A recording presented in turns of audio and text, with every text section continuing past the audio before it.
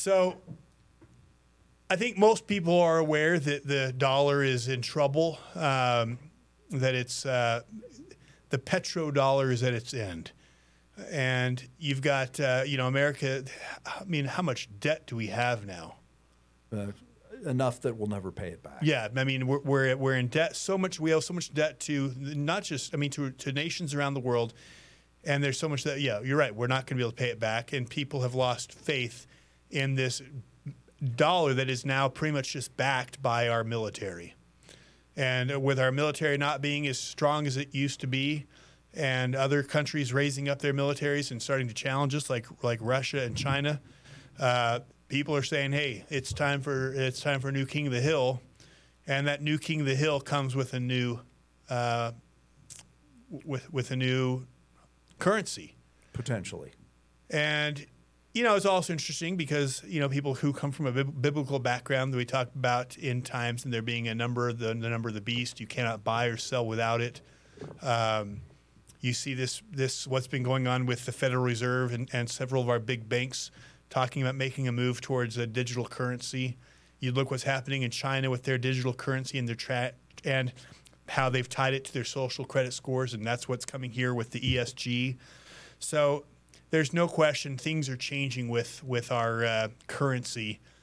And I'd like you to talk to our listeners and our viewers about the BRICS nations, about what that is and what that has to do with China and Russia and especially Brazil, now that Brazil's kind of gotten themselves a new dictator. Well, let's frame it in a little bit of history, if we can, to begin. Yeah. Okay, let's start in 1946. What happened in 1946? America had just won World War II. We were the number one producer of high-end goods in the world. We were the strongest military power in the world. And there was an agreement made between nations called the Bretton Woods Agreement, in which the dollar, which at that time was the predominant currency in the world, backed by the richest nation in the world, producing the most goods in the world with the toughest military in the world. Formidable force there. Well, right. This was America's rise on the national stage. But the dollar had been taken over and controlled by something called the Federal Reserve since 1913. So we were now a central bank-run country. Our currency was no longer controlled by our Congress as dictated in the Constitution. Right. So this leaves a lot of room for, shall we say, creativity in currency manipulation and global commerce. For many decades thereafter, that preeminent dollar, the world's reserve currency, was viewed as the standard. And it should have been the standard. Right. It was the standard and through the 1940s, 1950s, into the 1960s, even into the 1970s. But in 1971, Richard Nixon took our dollar off the gold standard, making it a fiat currency. And what is a fiat currency? A fiat currency is simply a currency that is backed only by the perception of those who hold it as valuable. There's Correct. Really no intrinsic value behind it. And this was done so that we could print more money than we had actual gold to back it. And since then, virtually every currency on the planet has gone what we call fiat. Now, we put this petrodollar agreement in, and that agreement was with the OPEC nations that we would provide military protection if they would require all other nations to purchase oil in dollars. So if Europe wanted to, if England wanted to buy oil, they had to take their pounds and convert them to dollars and buy the oil and so on and so forth. And so this kept the dollar on the preeminent stage. The problem is, in the last probably, we can go back 15, maybe 20 years, our fiscal policy has become increasingly more and more irresponsible. We're printing more dollars. We're just creating unsustainable levels of debt. And we no longer produce most of the goods that we consume. We have, since the implementation of NAFTA in 1994, we have exported the production of most of our fundamental basic goods to other countries. Which countries now produce the majority of stuff we consume? They are the BRICS nations. BRICS is an acronym for Brazil, Russia, India, China, South Africa. Mexico is another big one where we have a lot of our goods being produced. And it's sad because it was not long ago when we were the breadbasket of the world, when we were the producers, when everything was made in America. And made in America was a sign of the best made items you could purchase. It meant quality. It held to a high industrial standard. That's ancient history. But the reason I think that this matters is it is ancient history, but it's not so ancient we can't remember, because I remember when I grew up, my first 12 years here in Utah, I remember Geneva Steel. And I remember, we lived in a blue-collar neighborhood, and a lot of my neighbors, our families, the men worked. The men worked at Geneva Steel, at the steel plant, and they made enough that the wives, my buddies' moms, were all home. You were working a blue-collar job, and you were living well enough that your wife could stay home and raise the kids. Because the dollar had strength enough in those days not to inflate through irresponsible fiscal policy. A dollar this year, you might have had a 1 or 2 or maybe even a 3% inflation rate at best, but this accelerated starting in the 70s and into the 80s, and has just gone literally nuclear in the last decade, where the declining value of the dollar. But here's the problem now. We have exported all of our manufacturing, and what do we give people now? We give them the same U.S. dollar. It looks the same on paper, but it really isn't the same anymore. What is it? It is exported debt. Our dollars are debt. We owe the Federal Reserve. We owe all these other countries who hold bonds that we floated to, quote, lend us money to print or print dollars or plug the deficits that we run every year nationally. And these BRICS nations look at this. We're exporting debt and we're importing actual hard goods. They're making stuff that we can use, and we're giving them debt bonds. Bonds of debt. Smoke. We're giving them a currency. We're kind of like Dumb and Dumber. Yes. Where he goes and he spends all their money and then comes back with 1,000 IOUs. Well, this system, again, because America has been so powerful, this system has been enforced by a perception of strength, but that perception is waning. And earlier this year, there was what I would call a trigger event.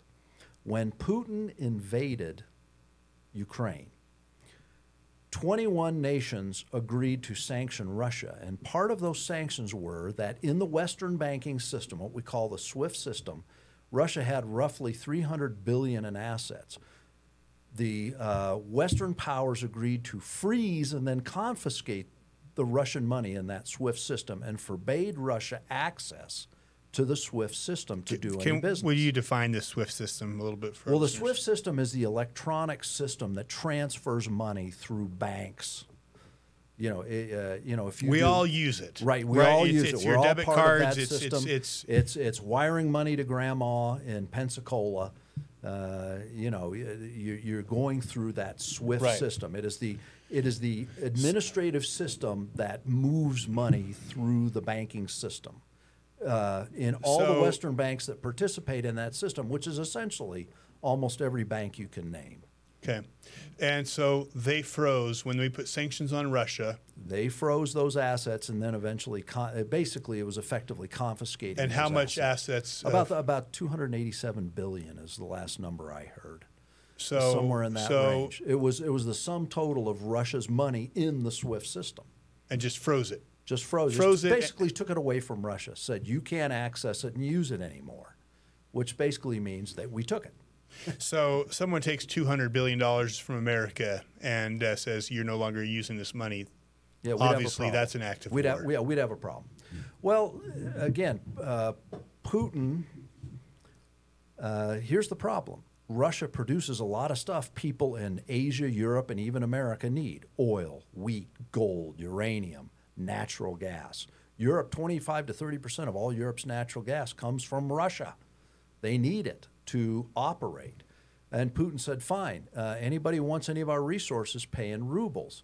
And here's where what I think, this is what became the pivotal moment. When 21 nations said, no, we won't do that, 182 nations said, okay, sounds good to us. And the 182 nations said, we'll do business in rubles. We don't mind.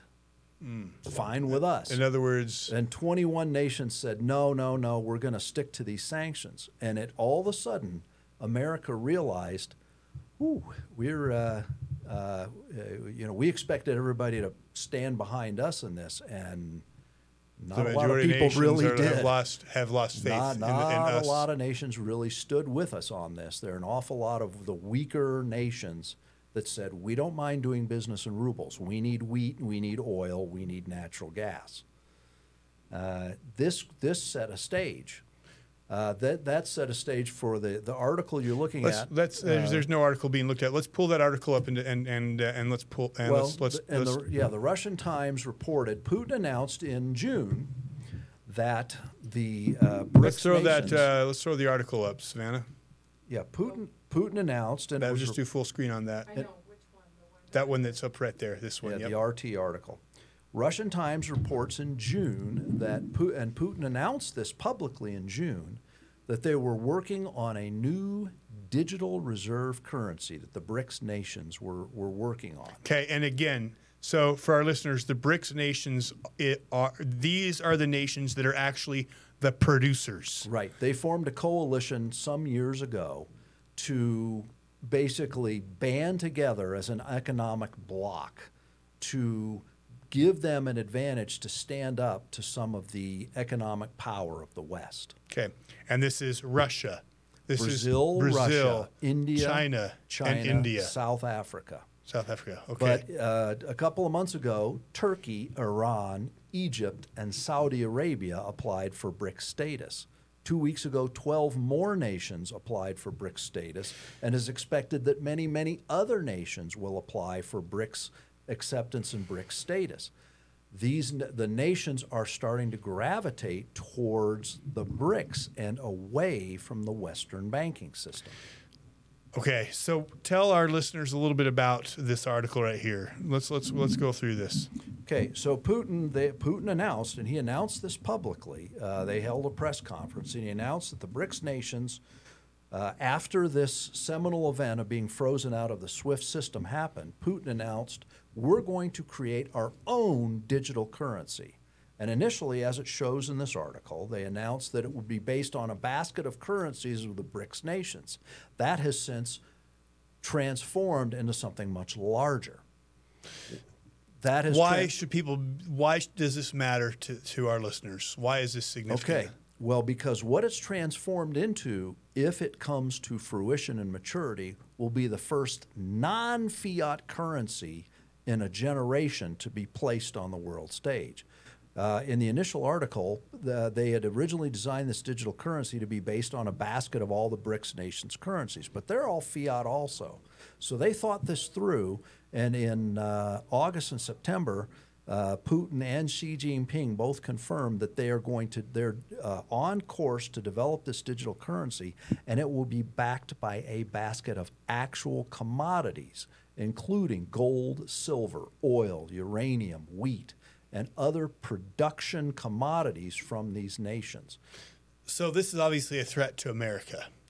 Well, let's think of a scenario. Let's assume they are very smart, savvy, and successful in rolling this currency out.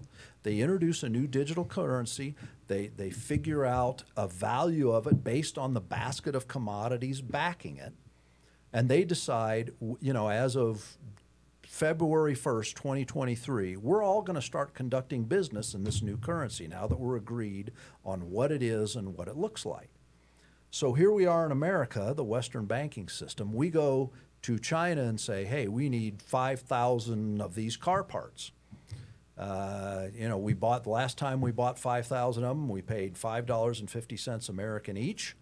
And so, we'll send you a check for $270,000, $75,000, and we need these car parts. Okay. And China says, well, We're not so interested in your 20 dollars. Yeah, 27,500. Bad math here.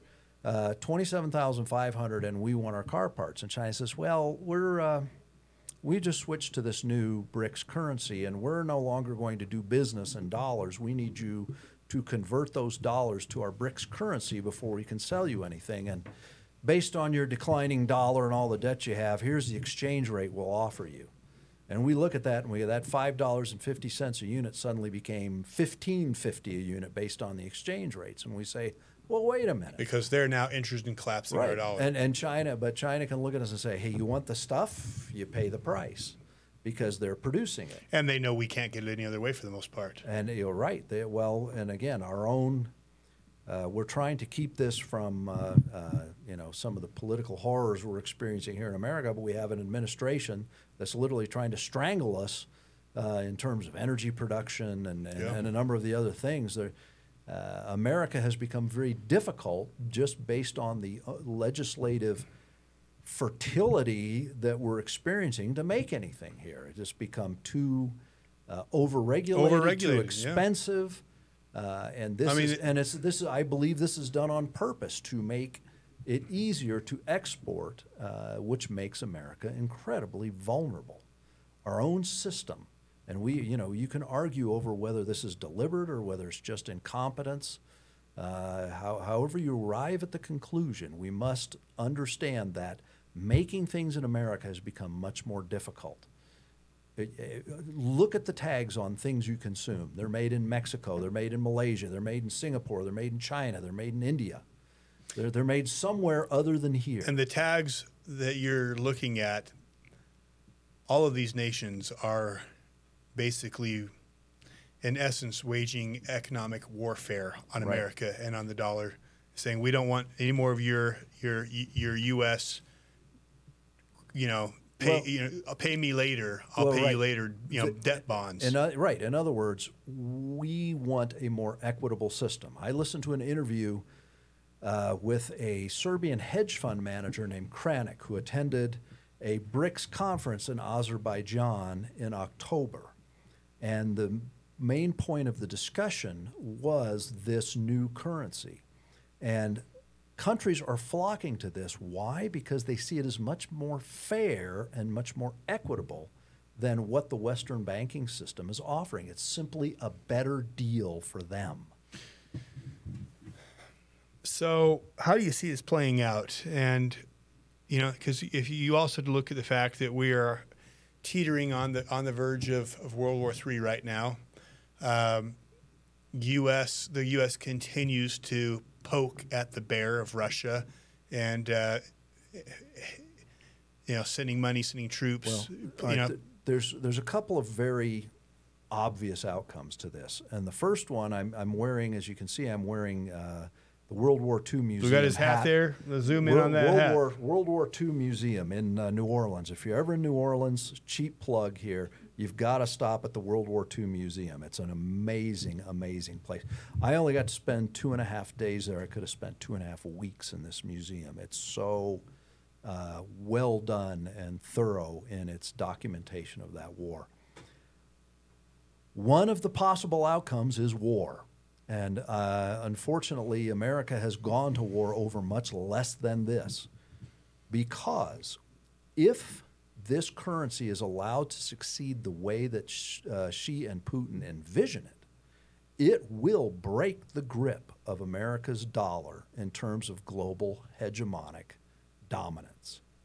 What will that mean at home for us? It will mean that officially 7%, but really more like 20 to 30% inflation we're experiencing right now will accelerate greatly.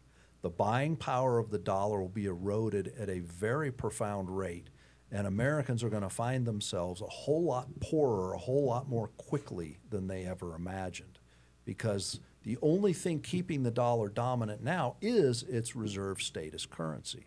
There are other countries with debt problems, Japan being a prime example, but nobody has a debt problem like we do. We are, the old drunk. We're spending like sailors, drunk, high on meth, and jacked up on speed at the same time. We can't spend fast enough.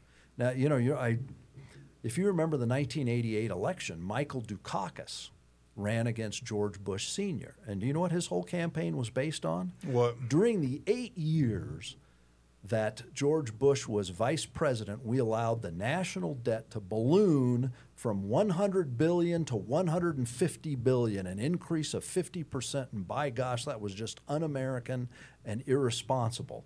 $50 billion deficit's just a slow Tuesday in Washington these days. Now. And that gives you kind of a scale on what's going on out there. The rest of the world is not stupid. We may question the moral imperatives of people like Vladimir Putin or Xi Jinping, but when it comes to doing business and commerce, they're just not stupid. We have been sending this debt, these dollars that were perceived as the gold standard in the past, and it looks to me like they're getting to a point where they're just not going to take it anymore, and they are looking at serious alternatives. Now, how we respond to that will be very interesting. But in most scenarios, if you look at how this plays out, it generally won't end well for us. It just won't. Has there been a time in history that you could give us an analogy where we've experienced something like this? I can't think of any. This is unprecedented. But America has never, the last 70 years of American history have been incredibly unique. Because that is something that I think is one of the signs of falling nation is the economic fall. Well, is the inflation? It's the chipping off the coin. It's well, what they did in Rome. Rome, right? Right. Well, They started Rome clipping, right. and expanding the. Rome could be somewhat of an example. They were a predominant military power. Yeah. Great Britain could be an example. Remember, at the turn of the last century, remember what they said: the sun never set on the British Empire. Right. They. But even those examples don't come with the variables and the potential contingencies that could happen in this scenario. Neither of those countries was so dominant on the world stage, nor did they have nor did they practice some of the subterfuge that we are now practicing. So where are things now with with BRICS nation? Brazil has now Lula. Is it Lula? Who's now the Brazilian elections a whole other subject on themselves. The people in Brazil are out on the street saying we did not vote for this guy. No, he would be very sympathetic to the BRICS agenda as it currently stands. Yeah, he's straight up Marxist communist. He's completely aligned with. Who are the first two people to congratulate him? President so-called Joseph Biden congratulated him before all the votes were counted, and then the second phone call came from Vladimir Putin. Yeah. So how soon do you see something like this potentially evolving, and what does it look like? How would this affect the dollar? How could that roll out? Well, in that Azerbaijan meeting, Vladimir Putin was there, and he said the rollout of the BRICS currency is inevitable, on schedule, and inevitable. Those were his words in that conference. So what does that mean? That means that a lot of the things we've bought as cheap foreign goods might suddenly not be cheap anymore. What it means is if we want to, we may have to get to, and Xi and Putin have used these words. They say the unipolar model of the world no longer works. And what do they mean by that? They mean a system dominated by the United States and the Western banking system. They don't see that as viable. They said a multipolar model is the only way forward in the future.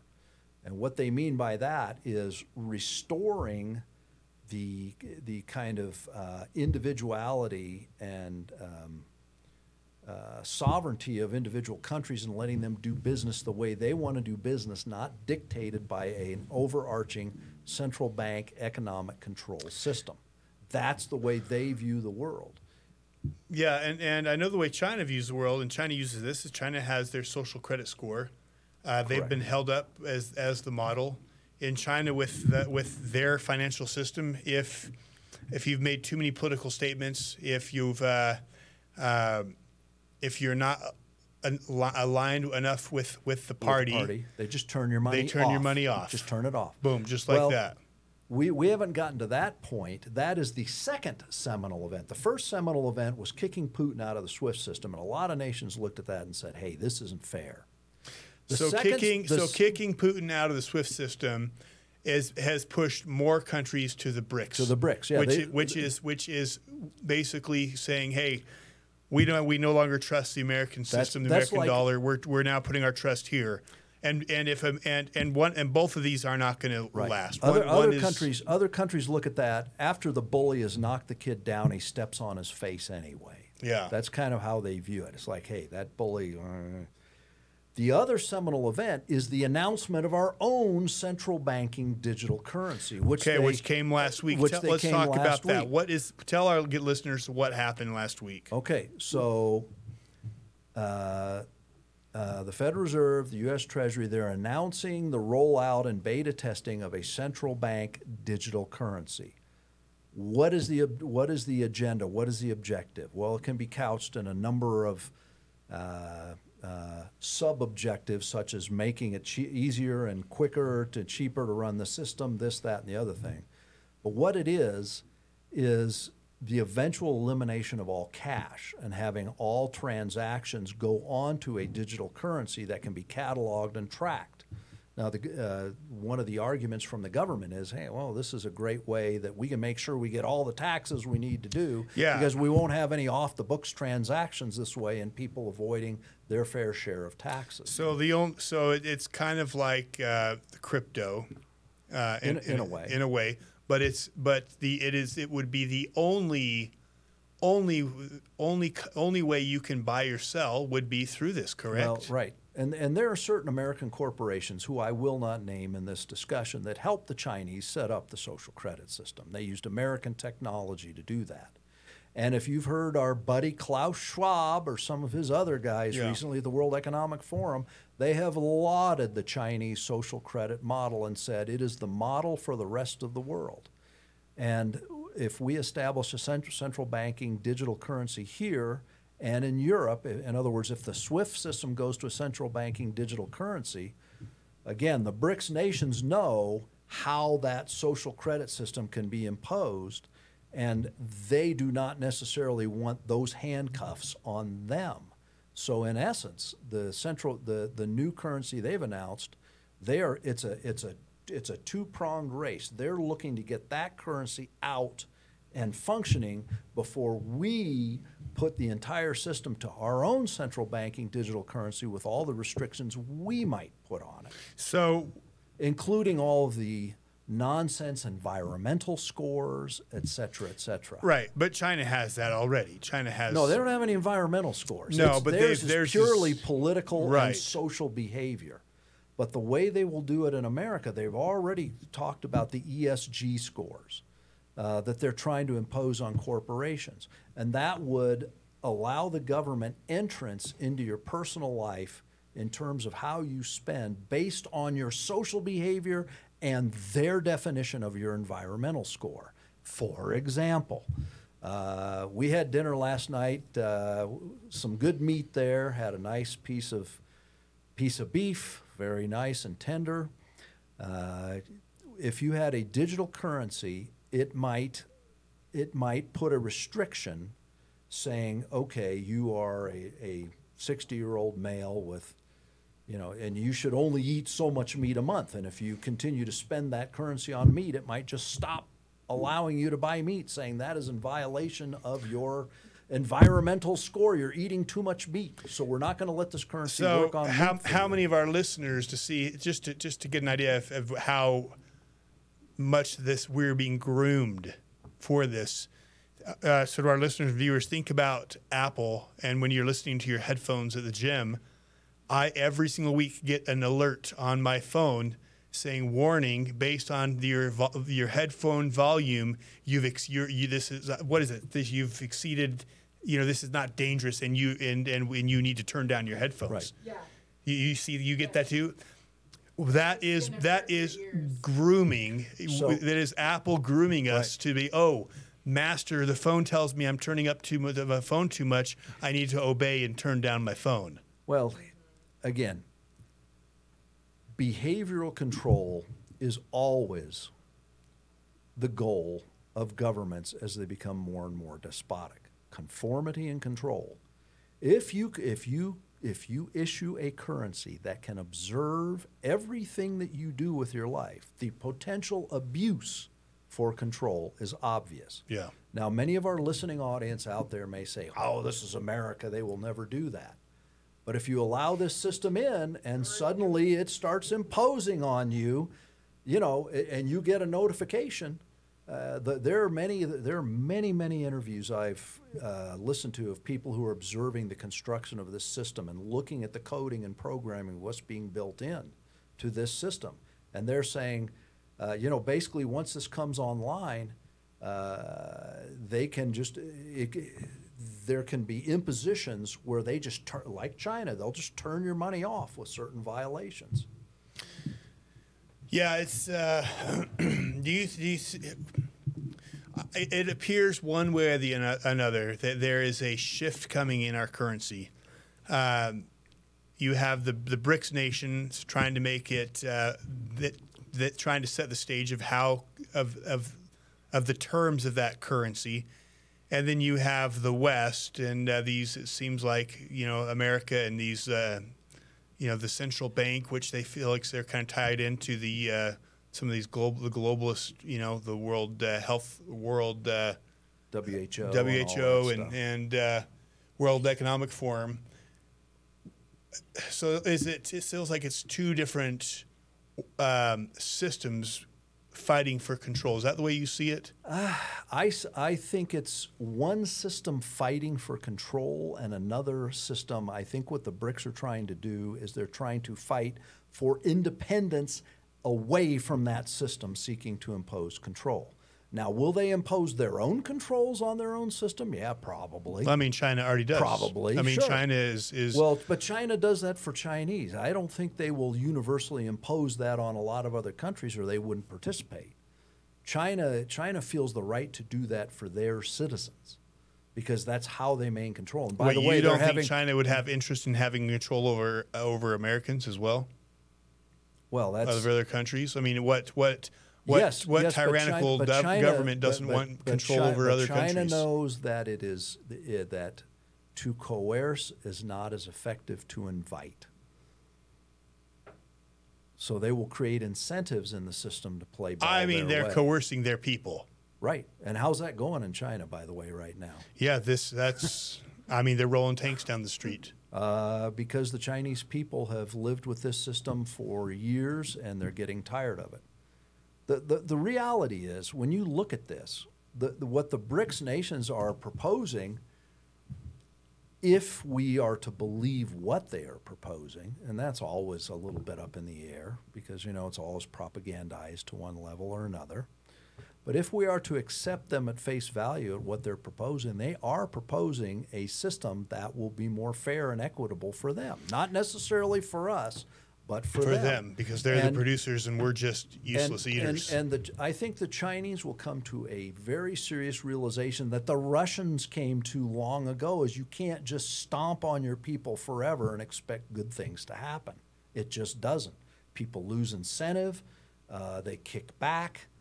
You've got to have something in your system that gives people some motivation to be part of that system. You just can't motivate people by holding a gun to their head forever. Every totalitarian system eventually cycles through and comes to this conclusion. But it seems like they always. But it seems like that's the phase they all go through. Right. If they don't come to this conclusion, there's nobody left to control anyway, because they've gotten. Well, they've made it clear they want to get rid of how many billions of people on Earth already. But that's the Western system. That's the Western globalist system. Now, the Chinese and Russians may piggyback and say, "Yeah, we'd be glad to depopulate you guys, so that we're the ones left standing after the smoke clears." But so, what do you see timeline? How do you see this stuff unfolding?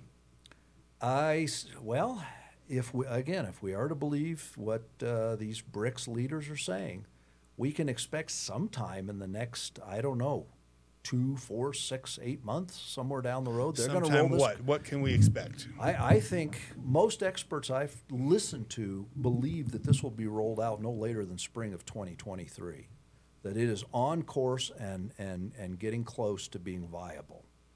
And what does that mean for the average American? That means that by the summer of 2023, your dollars are going to have a real problem.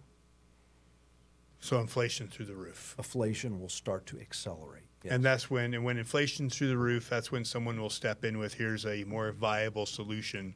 Well, it will beg a number of issues to be addressed. One is consumer behavior. You're not just going to be able to buy cheap T-shirts for $7 at Walmart that are made in Mexico or China anymore. Another thing is a very serious look at our domestic manufacturing strategies. We need to get things back onto our shores. We need to start making things in America again. Well, we were doing that under Trump. Well, there was definitely a were move doing that towards under that. Trump. There's definitely a move towards Bringing that. manufacturing back to America. Absolutely. And again, that's a money game. How do you do that? You and this is where the left has a problem. You have to create incentives for corporations to do business, and those are usually tax incentives. Yeah. We had, when Obama was in office, we had a top corporate tax rate of 40% here. Ireland looked at that and said, you know what, we're going to change our laws and we're going to make a 14% top corporate tax rate. Guess what corporations did? They all started moving to Ireland and headquartering in Ireland, saying we're now an Irish Well, and corporation. America's just not stable because you have then Biden, then Trump comes in and says, we're opening doors, everybody come back. People shut down their businesses. They move here through huge expense. And then Biden comes in office, and all of a sudden it's, no, now we're no longer friendly. So people now turn around and leave. I mean, you cannot, how do these organizations and businesses take America seriously when we swing, the pendulum swings let's so bring dramatically from one presidency to the next? Let's bring this third. We've got 1 minute here. Okay, let's bring this third pivotal event in. What I see going on with these BRICS nations suggests, as we have examined before, that some of the leadership and some of the elections in America have not been what they purported to be. Now, the media may tell you, or you may or may not believe that our elections are free, fair, and unfettered, but I don't think that some of these other countries watching what's going on here believe that. What I see going on is I see nations losing faith in America's leadership, maybe, and I would say primarily because they see the leadership being put in power here not responding to the standard American agenda as it was known 20 or 30 or 40 years ago. And they're looking at the situation going, we got to do something fast. Yeah. Because you got the largest, most powerful army in the world, and we don't know who these guys are running the show anymore. When Trump was there, we knew what he was, but who these guys are, we are not real secure with that. Yeah. Zach Wagner, I'm glad we got you on. Good to see you, brother.